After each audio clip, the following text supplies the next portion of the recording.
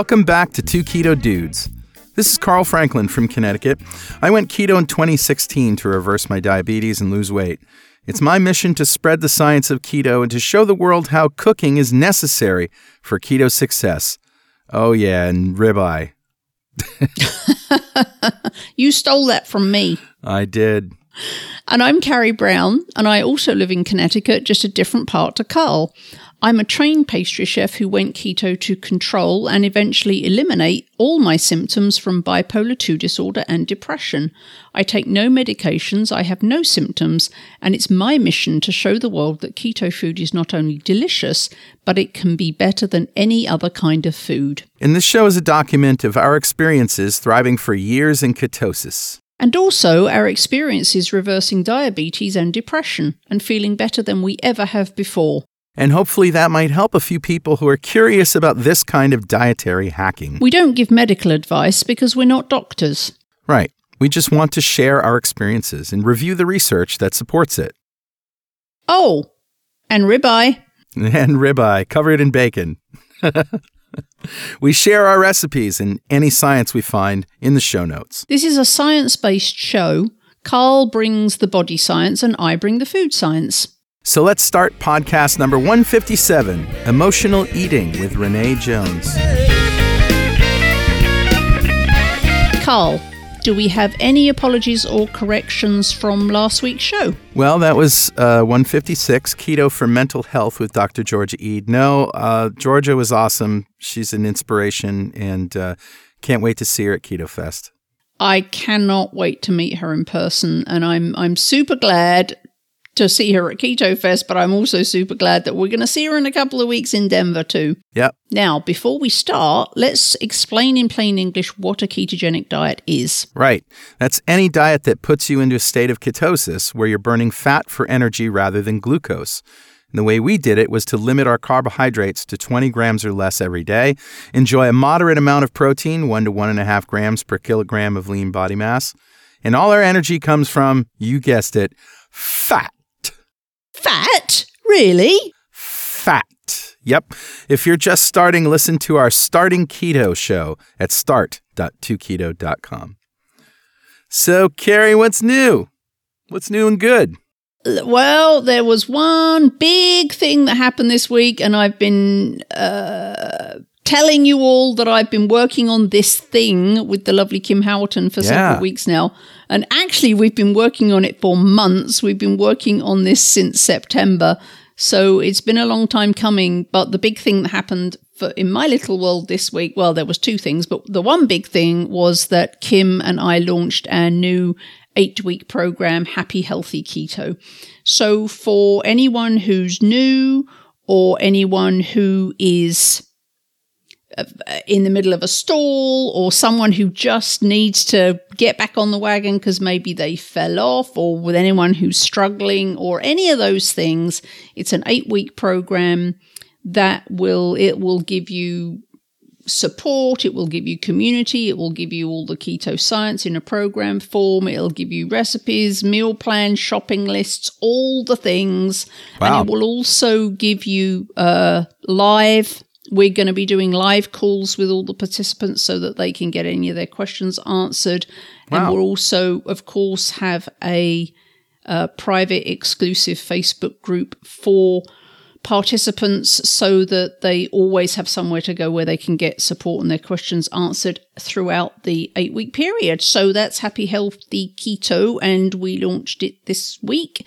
If you're listening to this on Monday, the enrollment window is only a week. So we launched it last Thursday, and enrollment closes on Wednesday this week, the 27th of February at midnight. Okay. And then on the February the 28th, we will send out all the program materials, and so that you can be ready to start on Monday, March 4th. And is there an easy to remember URL we can give people to go to? There is. It's myhappyhealthyketo.com. Excellent. And the other big thing that happened was pasta. Yes, pasta. That's caused quite a kerfuffle on the internet. I posted pictures of my pasta, and I did not post the recipe. I did not say I was going to post the recipe. I said that if and when the recipe becomes perfected and available, or there's a cookbook or a Kickstarter or product or something, sign up here at pasta.2keto.com and I'll let you know as soon as I know something. So now we have a lot of impatient people. So I had a last-minute invitation to join the pasta party at Carl's house. It wasn't really a party, but Carl gathered a small group of lovely people, and we all sat around and ate Carl's pasta and bolognese sauce and had a very fun time. We did have a fun time. You were my guinea pigs, my first test group. And a lot of people there was a little video clip that the lovely Karen Jones shot of us all eating the pasta. But a lot of people were fascinated by the Christmas tree that was still up in the corner of your living room. I'm such a slacker. It's kind of nice looking, you know. I like those kind of lights. Makes me happy. Well, anyway, I gave some last night to my stepdaughter, who is a self-admitted, absolute fussy, picky eater, especially when it comes to texture. And she said, "This is f***ing awesome." Oh, can you say that on air? Well, I bleeped it. She couldn't stop eating it. Well, we shall see how the pasta story develops, and we're not entirely sure which way it's going to develop yet. Right. But if you sign up at pasta.2keto.com, you will know the second we decide what's happening. Well, we have big news together, of course. The Kickstarter for Keto Fest is going live this week. In fact, if you're listening to this on Monday, then the Kickstarter is launching tomorrow. That's Tuesday, February the 26th. And if you're listening to this after Tuesday, then we've launched, and you just need to click on the link in the show notes to take yourselves to the Kickstarter. Actually, you just go to ketofest.com, and that'll take you right to the Kickstarter. Yep. All the things. All the things. And as far as me, my personal journey goes, I had a major breakthrough this week. I don't know if you remember this, but it was last year sometime. I had said on the forum that I'd started losing weight again in a predictable way. And I did that by eating nothing but pork belly. Wow. It's crazy, I know. But I basically... Life is so hard. I know, it's terrible. I basically ate pork belly for like 3 days in a row, and I ate just around 3 o'clock in the afternoon, and I found that weight came off. And my MO has been, since I've lost my 80 pounds, that I eat lazy keto, you know, because I'm a hedonist, and it is strict keto. I mean, I do not eat carbs, right? And then... I slowly gain weight, and then I fast for a couple of days and it comes off. And then I do lazy keto for a few weeks and gain a few pounds, and then I fast and it comes off, and it's just frustrating, you know? So thinking back to that, well, okay, is it the carnivore thing? Well, maybe it's the vegetables, but I began to get a sneaking suspicion that dairy, in particular cheese and heavy cream, was causing a problem with me. And since I got my continuous glucose monitor, the Freestyle Libre, I have been noticing higher blood sugars during the day, and the coffee was the first thing to go. So I got rid of coffee and I started drinking decaf. And that made it a little better, but I still had higher, blood sugar than I wanted. And so in a fit of desperation, I just cut out cheese. I mean, having cheese at night is like a thing that I've done all my life, right? So I cut it out, and lo and behold, weight started dropping off. And the next day, another pound, and the next day, another pound. And I was eating, in a 4 or 5 hour window. So I've been doing intermittent fasting this whole time. But it turns out, damn it, cheese and heavy cream. Oh, I love cheese.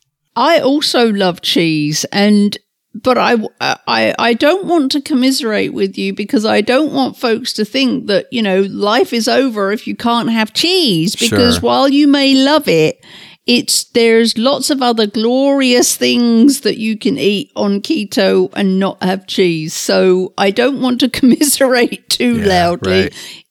For all the other people that they can't do dairy, it's okay. So I just substituted that with Julie Fox McClure's liver mousse pate, which she served a couple of times at Keto Mini Fest at my house.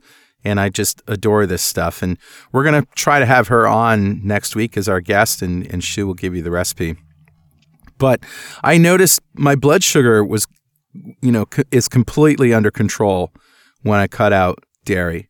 And my wife keeps telling me you're drinking wine.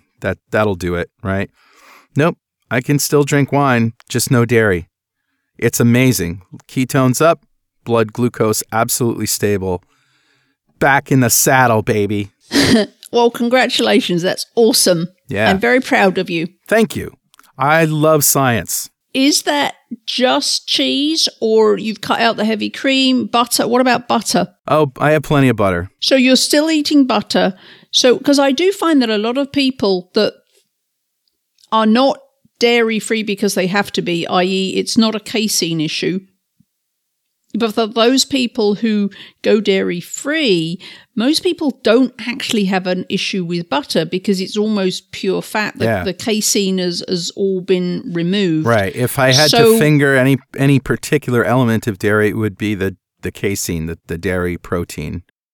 Right. Yeah. So, but my point was a lot of people do actually find that if they can't have the dairies like cheese and cream, they can still have butter. So don't automatically think that if you're dairy-free, you can't have butter, because a lot of people find that they can do butter even when they can't do everything else. Well, Julie's liver pate is 50% butter, so that's not a problem. It's also entirely delicious. I could eat that thing till the cows come home. Yeah. So I'm super excited for the episode, be it next week or a different week, where we get to talk to Julie, because 1, she's wonderful. 2, she has a fantastic product. And 3, she makes outrageously good liver pate. Yes, she does. So pate is the new cheese at the Franklin House. Well, let's give away a 2 Keto Dudes coffee mug to one lucky member of the 2 Keto Dudes fan club. And Carrie, the new mugs, of course, have your mug on them, not Richard's. So anyone who has an old mug has a collector's item. Woohoo! Woo! So who's the winner this week, Carl? Today's winner is Gregory Clements. Congratulations, Gregory. Yay! A mug will be winging its way to you shortly. Right. And if you want a mug of your own and you don't want to wait to win it, you can get one online at gear.2keto.com. Well, Carrie, is today the day? Today's the day. Today's the day? But not for that. No? Oh. No. Not for mail. You're not going to give me a mail? No. No, it's time for a letter, though. I got to say it. Mail!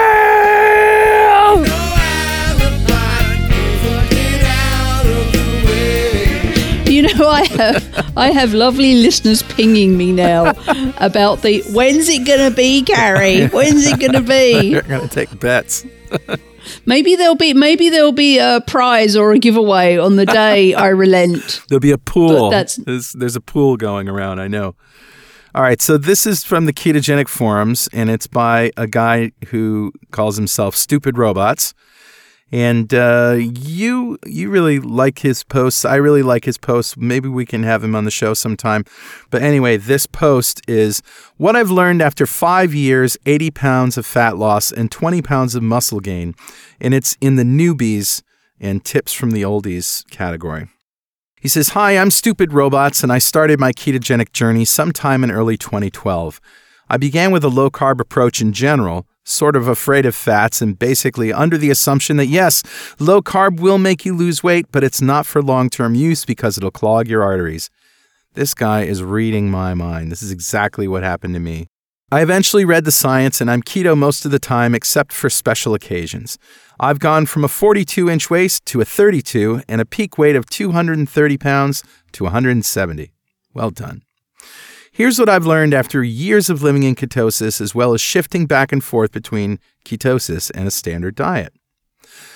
Number 1, If at all possible, rid your home of carby treats. Don't keep them around in case company arrives.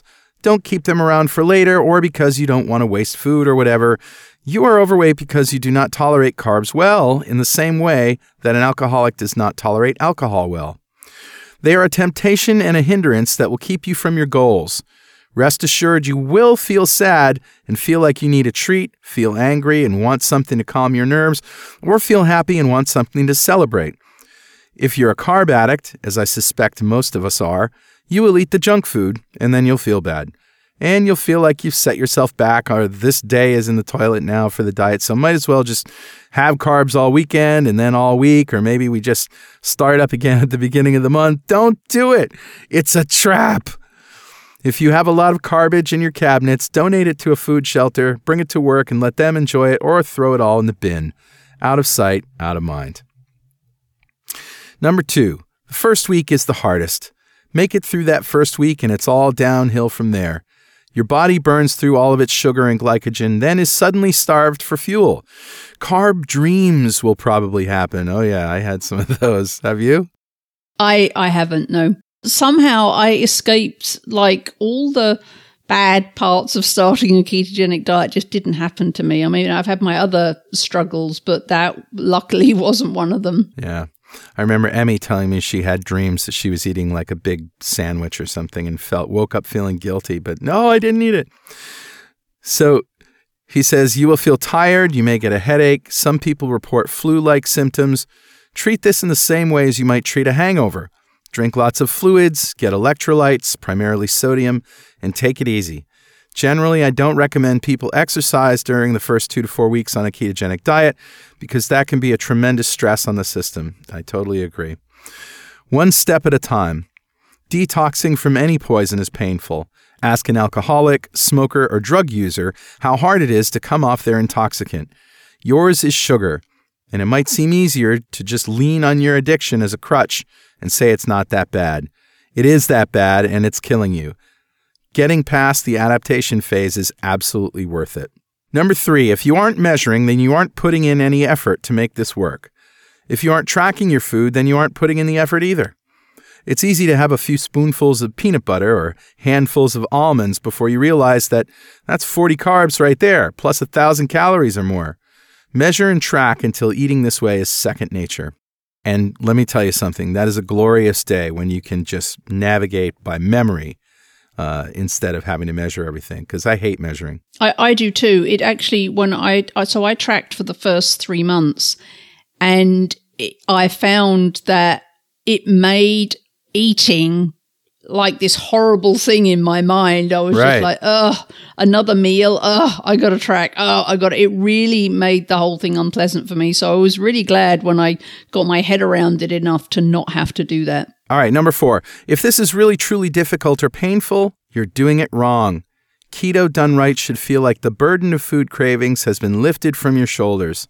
Start by hitting your protein and eating fat until you're not hungry anymore. Measuring, of course, to see what that actually is for you. If you're hungry, you need to eat more fat. Your body will come online and help you burn your own fat stores naturally. But if your body has been storing fat for 30 years and never burnt it, it may take a while for everything to regulate itself. Number 5. Avoid replacing traditional junk food with keto junk food. The extreme majority of your food intake should be real whole foods. Meats, eggs, oils, and above-ground leafy green vegetables. Get fancy and throw on an avocado if you want. A cake doesn't magically become a health food because you made it with almond flour and stevia. One goal of keto, I feel, is to reestablish a relationship with food that's closer to the way things were once upon a time. Treats were just that, treats. You got them once in a while. Maybe a keto cookie or something with tea on Sunday, maybe some keto fudge with a cup of coffee. Don't make them the backbone of your diet.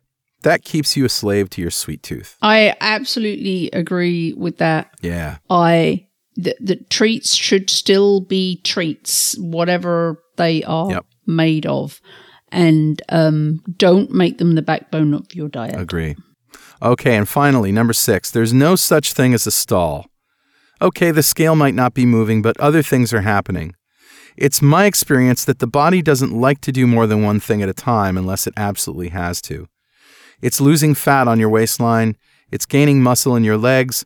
It's fixing your organ damage. It's regulating your hormones. Take measurements, take photographs, and weigh yourself last. Again, this is just one man's experience, but I hope you find it helpful. Good luck to all you out there. Yay, stupid robots. That was awesome. Yeah, 178 comments on that. All positive. So maybe we'll get him on the show one of these days. I think that would be great. Our guest this week is Renee Jones. Renee has a master's degree in marriage and family counseling and a clinical residency in pastoral care. She utilizes traditional and contemporary models, as well as relaxation and horse-assisted methods to help others win at losing extra weight and other baggage they've dragged around with them for decades. In short, a miracle worker. Hello, Renee Jones. Hello, Carl. Hi, Carrie. Hey, Renee, how are you? I'm very well, thank you. And you? I am doing great, and I'm thrilled to have you talking on air with us. You and I met when you kindly invited me to your home to have a bed for the night and a delicious meal when I was road tripping down in Austin last summer. And I know some people think I'm crazy because I'll go to random strangers' houses and stay with them. No, Carrie, we know you're crazy. But Renee had been following me and we'd kind of chatted via social media a few times. So I felt confident that I was not going to end up in bits in Renee's freezer. So I very gratefully accepted her invitation to stay overnight. And I have to tell you, she's a fantastic host. I turned up late because a meeting ran over.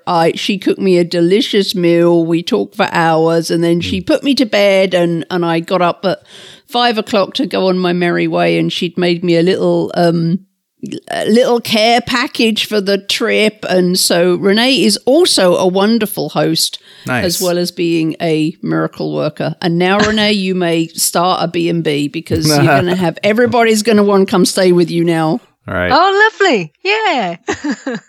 So I'm really interested in the topic of emotional eating, and Carrie asked me if we had ever covered that on Two Keto Dudes, and not as a whole show topic. I mean, it sometimes comes up in conversation that, you know, some people have this issue and struggle with this. And I think we all do to a certain extent, just because of the way food has been so pervasive in everyone's life. You know, so it really is an interesting topic to me, and I'm just curious. It seems like just one of the topics that you're interested in among all of these other things. But I'm just going to hand it over to you. Well, it was quite interesting to me because I struggled with it massively. Carl, I started my first diet when I was 10. Yeah, me too. And I was on the diet yo-yo for 40 years. Yep. Speaking my language. It's so easy. I mean, we're kind of taught that food will make you feel better.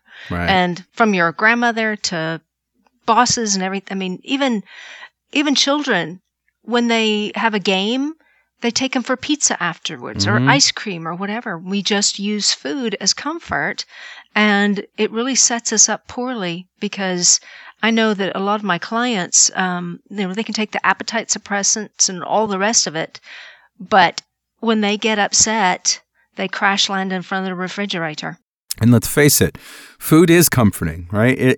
It still is to me, and I've been keto for a couple of years, and I still just love to eat. I do too. I absolutely love to eat. Although of the three of us, I've never really struggled with my weight, so I can't talk from that end of it, but I do know that I love food, and I don't know that I'm a victim of emotional eating. I don't know. For me, it's hard to discern whether I eat things purely because I enjoy them or whether there is some level of I'm feeling, emotionally down or I'm upset about something and that's why I'm eating. But again, I've never had obesity along with that sensation. So that I'm not an expert in that part of it. And I know it's really hard to discern for me, but I have been able to figure out, I mean, the easiest way to tell if you're eating for emotional reasons is, are you full and you just can't stop stuffing your face? Right? I mean, that's a pretty good sign. Well, and the problem is that from birth, when a baby cries, they put a bottle in its mouth or a pacifier or the breast. We just, from birth, are taught that this is how we soothe ourselves. But yeah, I mean, I even teach an acronym to my clients, and it's not that it's hard to get past emotional eating. We just are unfamiliar with how to do it. So I use the acronym HANG because we've just got to get the hang of it. And the H is for hungry. Am I hungry? And if you are, you probably do need to eat. But if you're not, then go to the A. What is your attraction to food? And the N is, what do I actually need?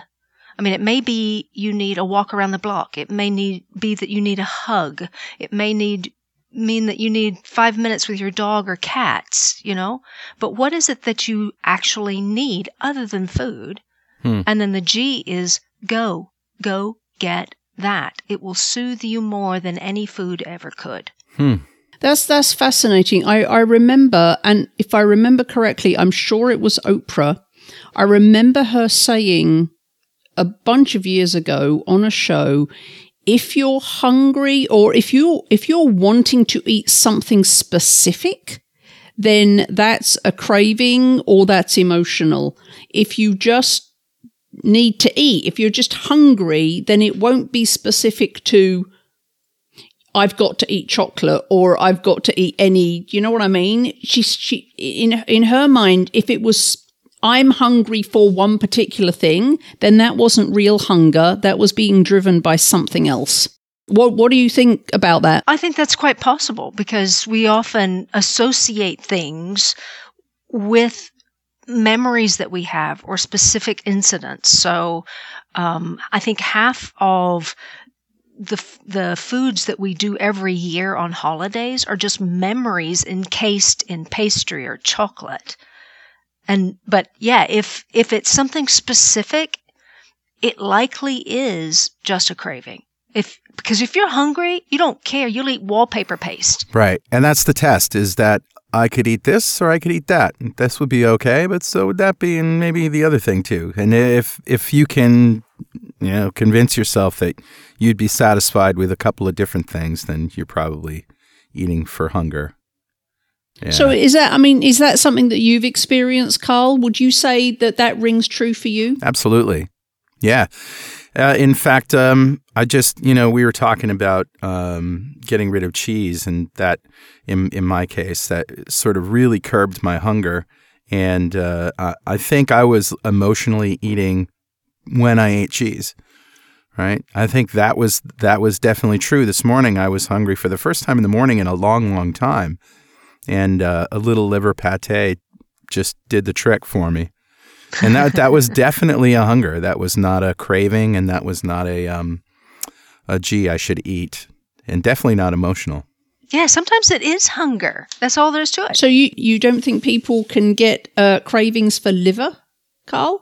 Oh, yeah, maybe they can. But the fact is that I also had some steak in the fridge, so I had a bite of that and, had some egg. Like it wasn't particular to the liver. Yeah, I'm just, because the number of people that couldn't possibly imagine anyone craving liver. Yeah, well, you had Julie's liver pate. You'll think differently about that. Yeah, that's pretty crave-worthy, that stuff. Oh, my God. So you obviously do marriage counseling and sort of helping people with anxiety. I know horse therapy is a really, really good thing for people dealing with anxiety. So you've always just been interested in helping people become their best selves. Is that how the emotional eating idea sort of came to you in the context of just wellness? Well, I think while I was trying to figure out my own stuff, I realized, okay, so if I didn't eat for emotional reasons, that would save a lot of calories for me. So I went on a kind of a quest to figure out, okay, so what's driving me to eat? And I actually hired someone to help me because I knew I could kind of dance around my issues. But if I help my heart to heal, then I wouldn't have the push. Because part of the emotional eating thing is we have to figure out what's driving that need for food. What is it that we're looking for?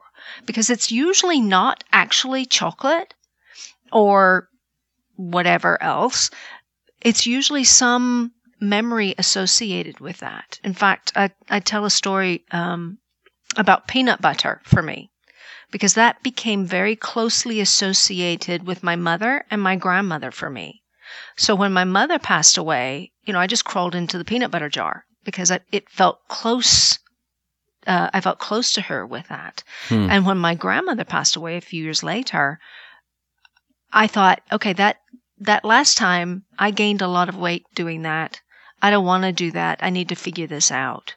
So the thing is, both my mother and my grandmother loved peanut butter. And when I ate peanut butter, I felt close to them. Interesting. And I felt the love and joy that my grandmother would shower on me. And I thought, okay, that it can't just be me.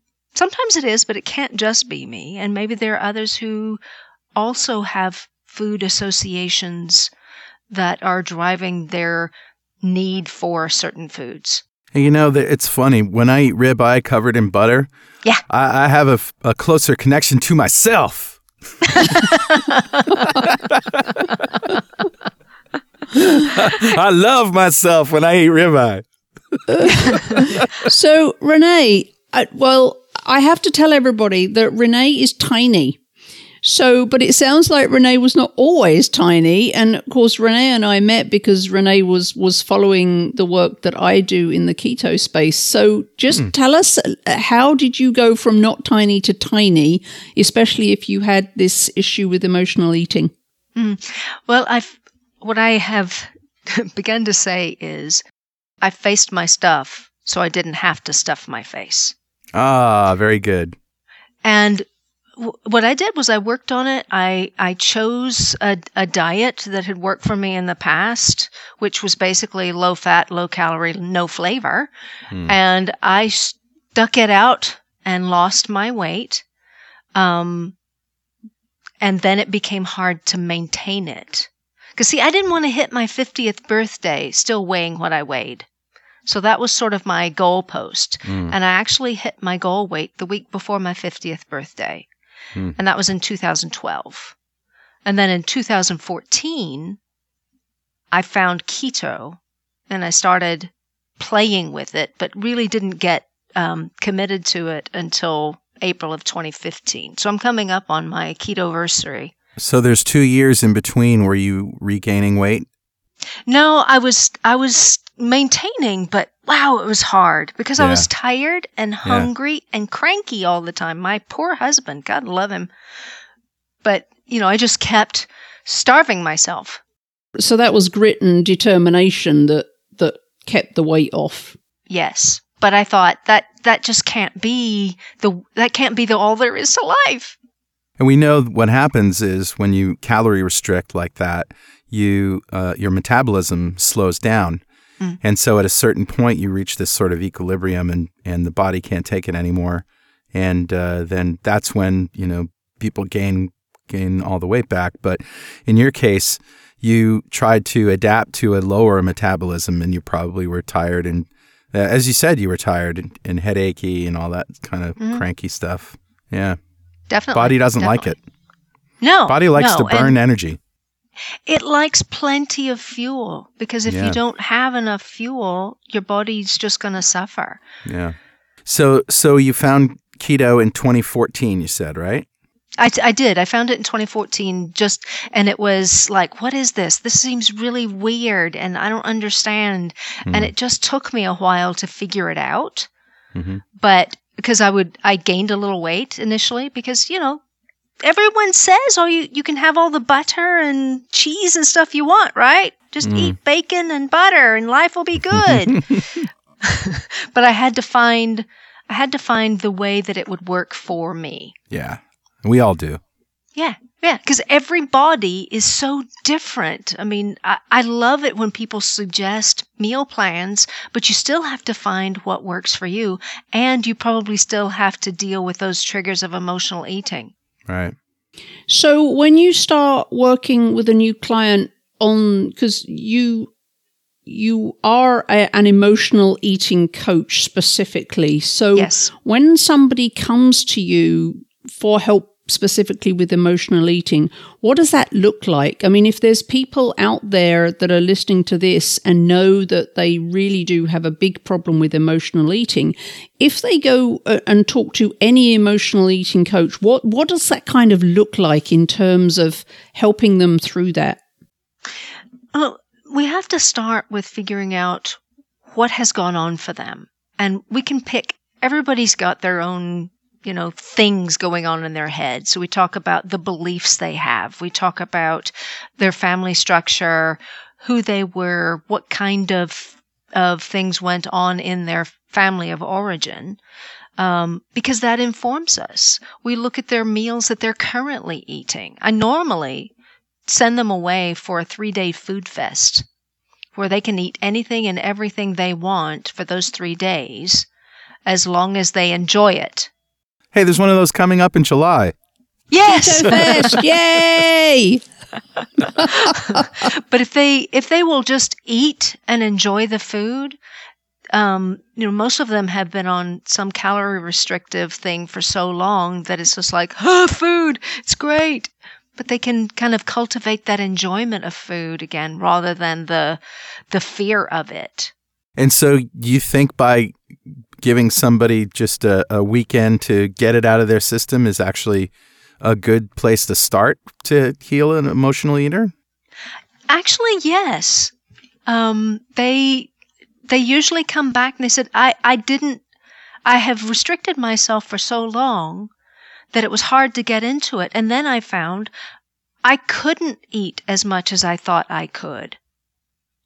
And that's the beginning of it. They're like, because they've been on this diet for so long, they fear if they ever start eating, they won't be able to stop. So part of emotional eating is not just, eating when, to soothe yourself, but fear of eating. For many, yes. Not for everyone, but for many. And again, everyone is different, so everyone's response will be different. And yes, they will gain a couple of pounds that week, but that's okay. So what's the next step, Renee? Well, we talk through the experience. And through that experience, I begin to take apart some of the beliefs that they have, take apart some of the fears that they have. We find, okay, so it's not just the peanut butter. What's driving that? What's the association there? And typically they know that. They just don't realize that they know it. And as we begin to dismantle some of the constructs around food, they recognize, oh, that's why I do that. Therefore, they don't have to do it anymore. Because as an adult, they can look at their life in the past and say, oh, I was just soothing that. Well, gee, I'm an adult. I can think about that differently. So we do some of those limiting beliefs. I had one client this last week who was, we're just getting started, and she said, well, I'm going to try to do this by this time. And I said, then you'll never do it. Because she didn't have the belief that she could. So we had to start with that belief of, can I actually do this? I've done this so many times and it never lasted. How is this going to be different? Do you ever talk to your clients about the food choices that they make? What foods do what to you physiologically and or emotionally? Yeah, we definitely talk through, we start with goals. I suggest that low carb toward keto could be useful, but at this juncture, you don't want to scare them off. What has worked for you in the past? right? And let's start there. Let's kind of slowly take your carbs down a little bit. Definitely get rid of sugar. Mm-hmm. And choose whole, real foods. And I think keto, for a lot of people, the switch to keto can be really hard anyway. So taking it in baby steps, if you do have a real problem with emotional eating, trying to do it all at once could be basically just setting yourself up for failure. Indeed. And they have plenty of experience with failure, and I don't want them to go through that. So we're advocating that baby steps is fine. I think so. Progress, not perfection. Yeah, because, it may take a little longer.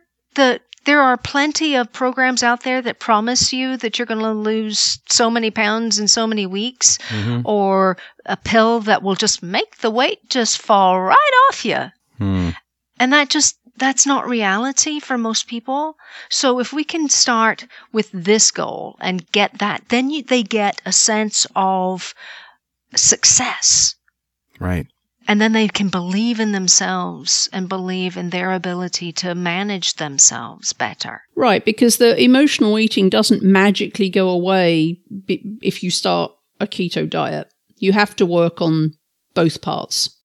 Absolutely.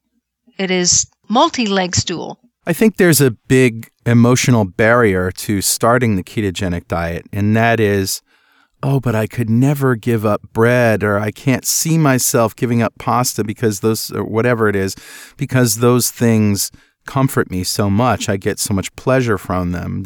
People see it as like a loss, before it even happens. They don't even know what it's going to feel like, and they project into the future. So this sort of emotional barrier of starting any kind of change is a big problem, isn't it?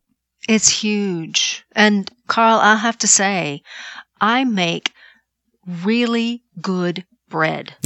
People have knelt before me in awe for my bread. Wow. Right? It was really good. I don't make it anymore, but it was really good. And I was kind of like that. And I had experience with low carb diets in the past. And my husband had made me promise I'd never do one again because it made me so, just kind of angry. I mean, I had a real dependence on those carbohydrates.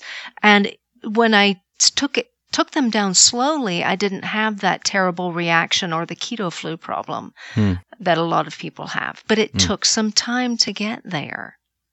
And that emotional thing, baby steps, that's right. Absolutely. So maybe then for some people for who emotional eating is a really big problem, it might be better to tackle the emotional eating first, because then in that process they would lose the resistance to giving up the carbs or the sugar or the things that they're emotionally attached to. Yeah, could well be. Yeah. And of course, there's a mixture of all these things, right? Like when you have an emotional thought like, a pizza would really comfort me right now, and then you go eat a pizza, now you have to deal with the physiological aspects of what you just ate, which is going to give you more cravings, which is going to make you need to satisfy another emotional itch, right? So it's really controlling the hunger just as much as it is the emotional part of it. I mean, they're all just intertwined.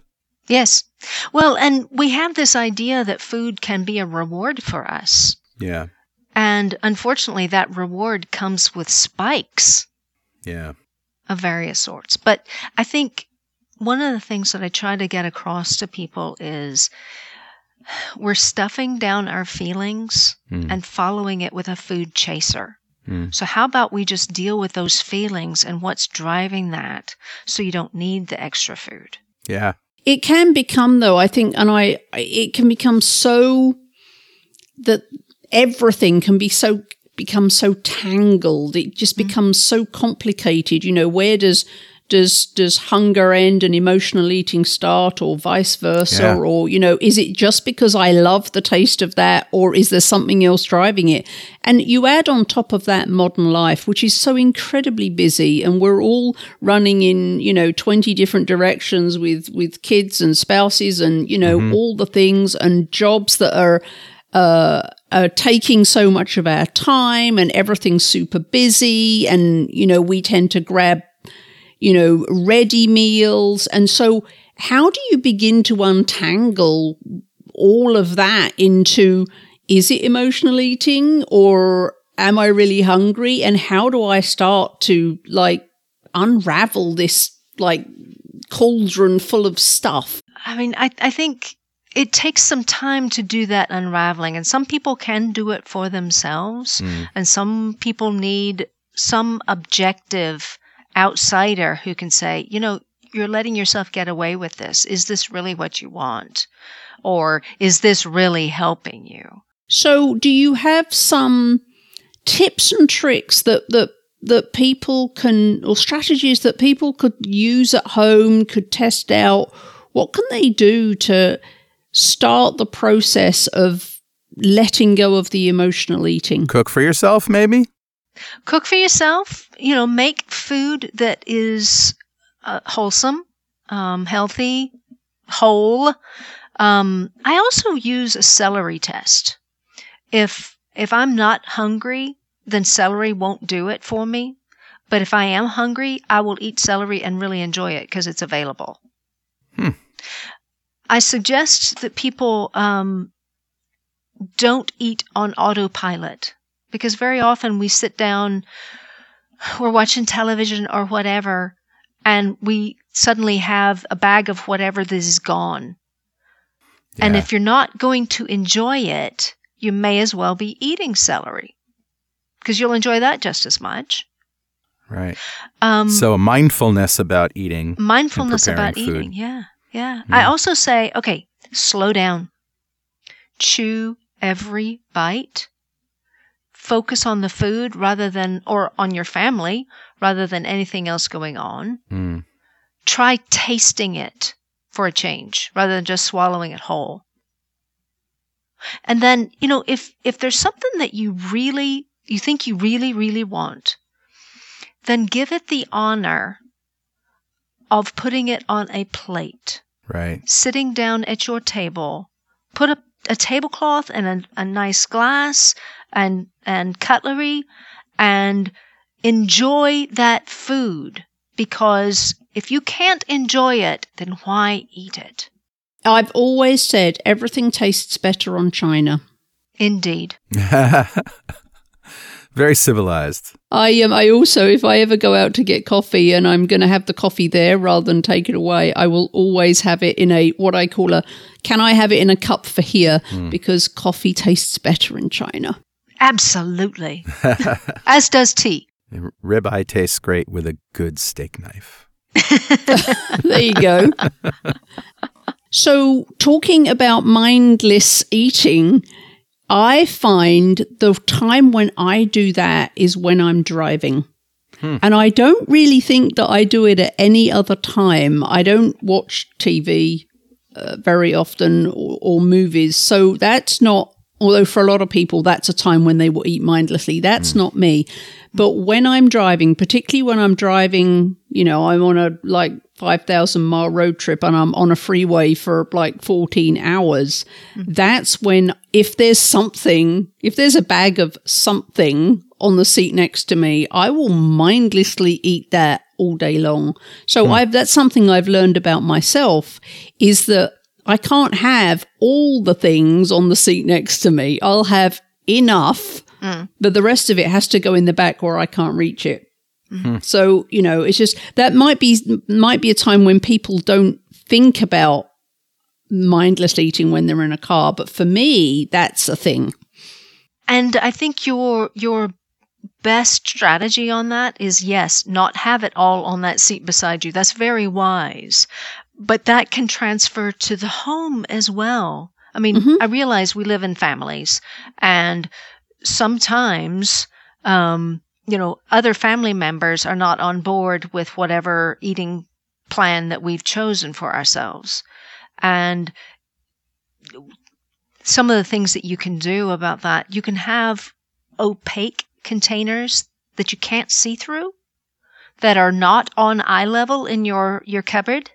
Because if you don't see them, they don't come to mind very often, right? Mm-hmm. Or you might create a rule for yourself. This is something that I did about the time I started keto. I thought I made this rule. I only have sugar on Sundays. And long about the Wednesday or Thursday afterwards, I was standing in my pantry staring down these chocolate chips saying, I only have sugar on Sundays. But it got me through. And then about the 10th day, I didn't need that anymore. So now I'll occasionally have sugar, but I prefer a lot of Carrie's recipes for muffins and ice creams and things. Right. But just making a rule for yourself can be incredibly helpful. Sure. Because all of these things kind of come together to create good habits. And once we have all of these good things on our good habits, then we're much more likely to make it our lifestyle. Well said. For me, I know that the one thing you just said that resonated with me was if you can see it, you'll eat it. Mm-hmm. So if I have something out, even if, and of course I'm keto now, I've been keto for years, so I don't have anything that non-keto in the house, which for me is really important, because if it's in the house, I'm going to eat it, so I don't bring it home. But then even with like sugar-free chocolate, if I can see it, I'm far more likely to think, oh, I'm hungry, I'll eat it. Right. So I don't have, if you came to my house, you won't see any food because all the food is away. And I find that means I'm far more likely to eat when I'm hungry rather than, oh, that looks good, I'm going to eat one. So there's nothing left out.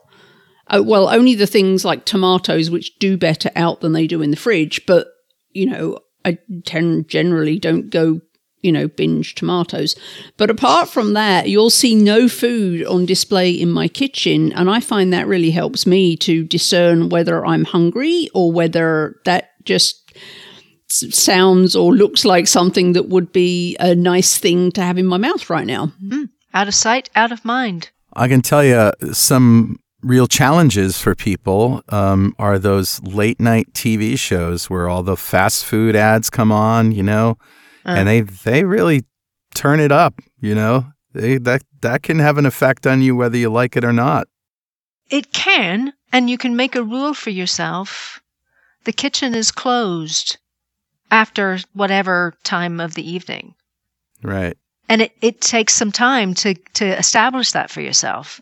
It's a bigger issue, right? Isn't it? Taking away stimulus, taking away triggers. That's so right. If you find that, every time you watch The Late Show, you find the Burger King commercials and the Taco Bell commercials irresistible, maybe you should catch it the next day on social media or something. Or record it. I must say that TV has never been a thing for me. Yeah. I do have a TV now, but that's new. I just got a TV for like the first time, in 17 years. And then even before I left England, I was not a TV watcher. I didn't grow up in a TV-centric household. And when I do watch TV now, it's Amazon Prime or Netflix where there's no ads. So maybe that's why I just never self-soothed or I never overate while watching the movies or TV, because that was just never how I was trained. I never trained myself to mindlessly eat through TV because I was never exposed to those ads. So I never kind of connected, TV, ads, let's eat something. So I'm pretty grateful for that right now. As you should be. I haven't watched regular live television in a long, long time. If you're out to dinner or something like that, or in a bar and there's a TV playing, that's when I see these things. Yeah, it was when you just said about ads for Burger King, and I was like, wait, what? They put ads on TV. Oh, yeah. It was just like, that's just, I haven't seen an ad on TV for, half my life. So, yeah. So what other strategies can you give our listeners that would help them if emotional eating is something that's resonating with them after hearing us talk? I think, let's go to some specific kinds of things like navigating a party or a buffet or the office kitchen, where there can be all kinds of issues. One of the rules I made for myself was I don't take free food. Oh. Because free food tends to be donuts, bagels, and that sort of thing. You should have been in my team at Microsoft. They got keto treats, and if they didn't want those, then they either went out or went to the vending machine, but they never got them from me. There you go. Yeah. But we have to decide what's really in our best interest and stick to that. I don't eat sugary snacks. I only have this on Sunday. I mean, the thing is, we choose our clothes and our shoes to fit our bodies, right? We don't buy shoes that are too large or too small. Those are not our size. But with food, we let other people dictate what our size might be in terms of, yes, you should have this donut, or yes, you should have these carbohydrates, or yes, you should have this. And I think sometimes we just need to stand up for our size now and again. If you're going to like a buffet, I always do a survey, a kind of a reconnaissance round. And I think, okay, then I want this, and I think I want that, and I would like that. But I want to leave off this section entirely. Mm. And then I take a salad plate, knowing that if I really want something more, I can go back again. But start with that salad plate so that you don't end up having way too much. Then, remember the benefits of sticking with your plan. What does it do for you? And taste the food that you have had all your life. If you're at a family dinner and you always have this or that, taste it. See if you still actually like it. Because you might not. I remember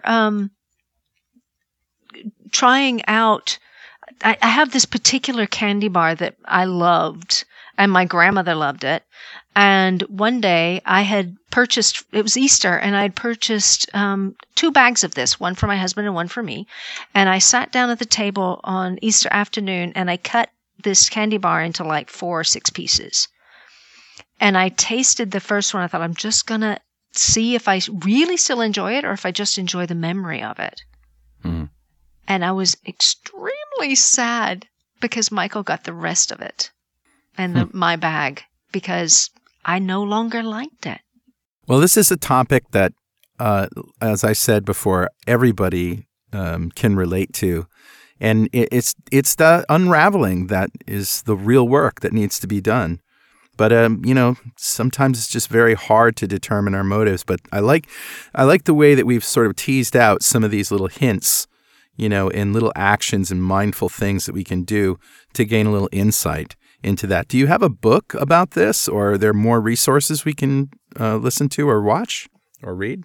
I do have a book. It's on Amazon, and it's called What's Really Eating You? Overcoming the Triggers of Comfort Eating. Nice. I have some online courses, and you can get to those through my website, packyourownbag.com. Very good. We shall link to those in the show notes for anyone who wants to take a look at that. Lovely. Well, it's been great talking to you, Renee. I really appreciate the way that you look at things and help us to remember these triggers and these our emotional reasons for eating. Thank you. You're welcome. Thank you for having me. I think you've given us a lot of food for thought. No. I think the mindfulness, being mindful, is one of the greatest things that you've given us today. Is making us be more aware of what we're doing. And I think that is going to be a great help for a lot of people, just to go, oh, is that me? Or, oh, maybe people will now think about what they're doing when they're watching TV or when they're driving in the car or whatever. And also that hunger thing of, if you're hungry for something specific, it's more likely to be emotional than if you're just hungry for, and anything will do. So I hope that our lovely listeners will get some benefits from that. And for me, I think it was another reminder that this is progress, not perfection. And, you know, baby steps, as long as those steps are going in the right direction, then just keep going, one step in front of the other. You don't have to get there all at once. And if going slower, taking smaller steps is what gets you there, is what wins the race for you, then do that. I agree heartily. Thanks again, Renee. Thank you.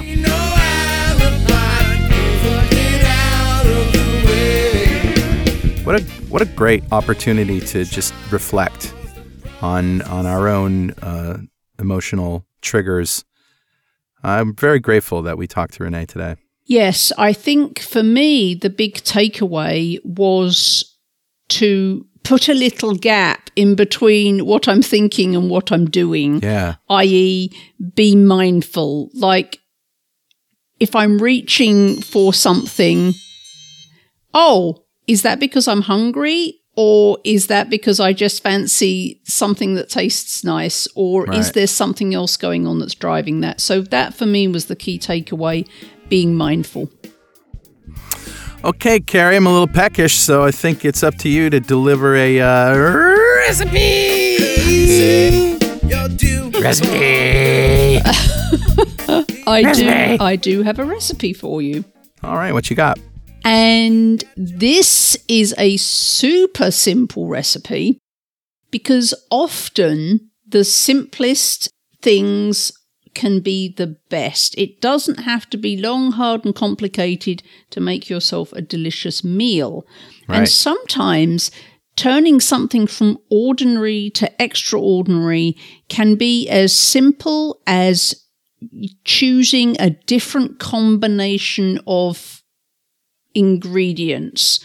And if you're a bit confused, I'll tell you that what we're doing today is a frittata, which is like, really, you're going to teach us how to make a frittata. But I think what makes this frittata magical is the combination of flavors in it. So it's not long or complicated. It's really, really simple.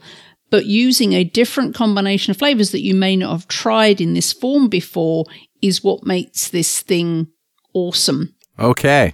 So this is a mushroom and pancetta frittata. Ooh, two of my favorite ingredients. And what you're going to need is 4 ounces of mushrooms, 4 ounces of pancetta, 8 eggs, 2 tablespoons of heavy cream. If you want to make it dairy-free, you could use the thick canned coconut milk instead of the heavy cream. 6 tablespoons of water, your sea salt and ground black pepper, then some more flavor magic in the form of a teaspoon of dried oregano, or oregano for those of us who speak properly, and 1 ounce of cheddar cheese. Obviously, if you're doing dairy-free, the cheese is not for you. So you're going to saute the chopped mushrooms and the pancetta over a medium heat until the mushrooms are just softened, which doesn't take very long at all. So don't walk away, just stay there and saute. Turn the broiler, or outside of America, that would be the grill, onto heat. Meanwhile, you're going to whisk the eggs, the cream, the water, the sea salt and pepper, and the oregano in a jug until it's completely mixed. You're going to pour the egg mixture into the pan over the mushrooms and pancetta and stir for 30 seconds while the eggs start to cook. Great. After 30 seconds, you're going to stop stirring and just leave it in the pan to cook for a further 2 minutes. Okay. Then you're going to remove it from the heat and place it under the broiler until the top is set and just starting to brown. Remove it from the grill, sprinkle the top with grated cheddar, and slide it onto a plate or serving dish, and then gobble that baby down. Obviously, it's got 8 eggs in, so it serves 2 to 4, depending on how big your appetites are, or if you're eating it with something else on the side. So that's mushroom and pancetta frittata, and that combination of ingredients along with some dried oregano makes a pretty magical dish. And if you're just sharing that between 2 of you, that is a complete meal, which took you approximately 5 minutes to make. Fantastic. Oh, if you have fresh oregano that you want to use instead of dried, sprinkle it over the surface of the cooked eggs right before you add the cheese. Nice. So don't put them in at the beginning and cook them. Just sprinkle them on the top of the eggs right before you get to the cheese part. Yeah. So that's it. That's great. And that's a quite a delicious recipe. I might have to add that to my collection. Well, that's a show. If you have anything you want to tell us, something we said wrong, something that you don't agree with, some more research that you found to support or refute anything we've said, send it by email to dudes@twoketodudes.com. And you can follow us on Twitter, Twitch, Facebook, YouTube, and Instagram at 2KetoDudes. Make sure you use the hashtag 2KetoDudes. And of course, if you want to join the free ketogenic forum, it's forum.2keto.com. And you can have a look around the ketogenic forum without needing to create an account by starting with success.2keto.com. Also check out our Facebook group, The Keto Kitchen, with me, Carrie Brown, and, of course, Carl Franklin, if Facebook is your thing. And if you feel like supporting our forums and all the podcasts we produce, please consider making a monthly pledge on our Patreon page at patreon.2keto.com. If you pledge $20 or more per month, you will have access to an exclusive Facebook group, 2 Keto Dudes Gold. And you can also see our podcasts and other videos on YouTube at youtube.2keto.com. And if you haven't already, please go and leave a review on Apple Podcasts, because that's how new people get to know about what we do. 2 Keto Dudes is brought to you by 2 Keto LLC, who strives to support the low-carb community with podcasts and other publications. And Carrie, keep calm, keto on, and Keto Fest once a year. Yay! Keep calm and keto on, people. And we'll see you next time on 2 Keto Dudes.